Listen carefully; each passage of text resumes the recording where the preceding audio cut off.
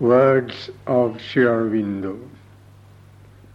Earth consciousness.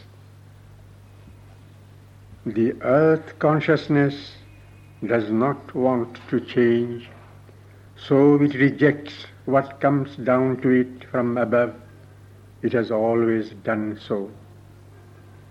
It is only if those who have taken this yoga open themselves and are willing to change their lower nature that this unwillingness can disappear.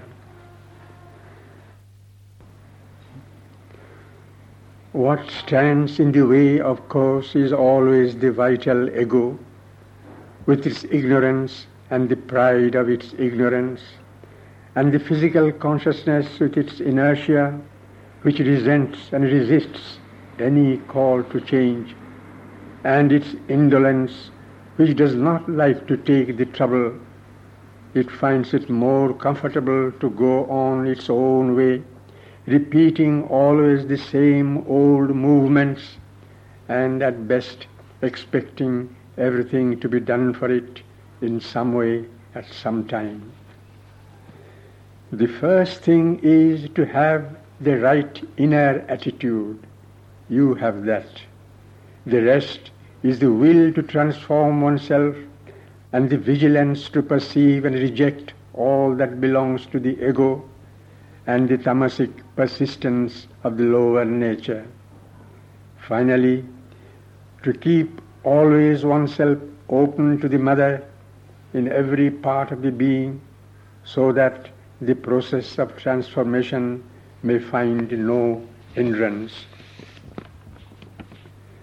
There is another cause of the general inability to change which at present afflicts the sadhak. It is because the sadhana, as a general fact, has now and for a long time past come down to the inconscient.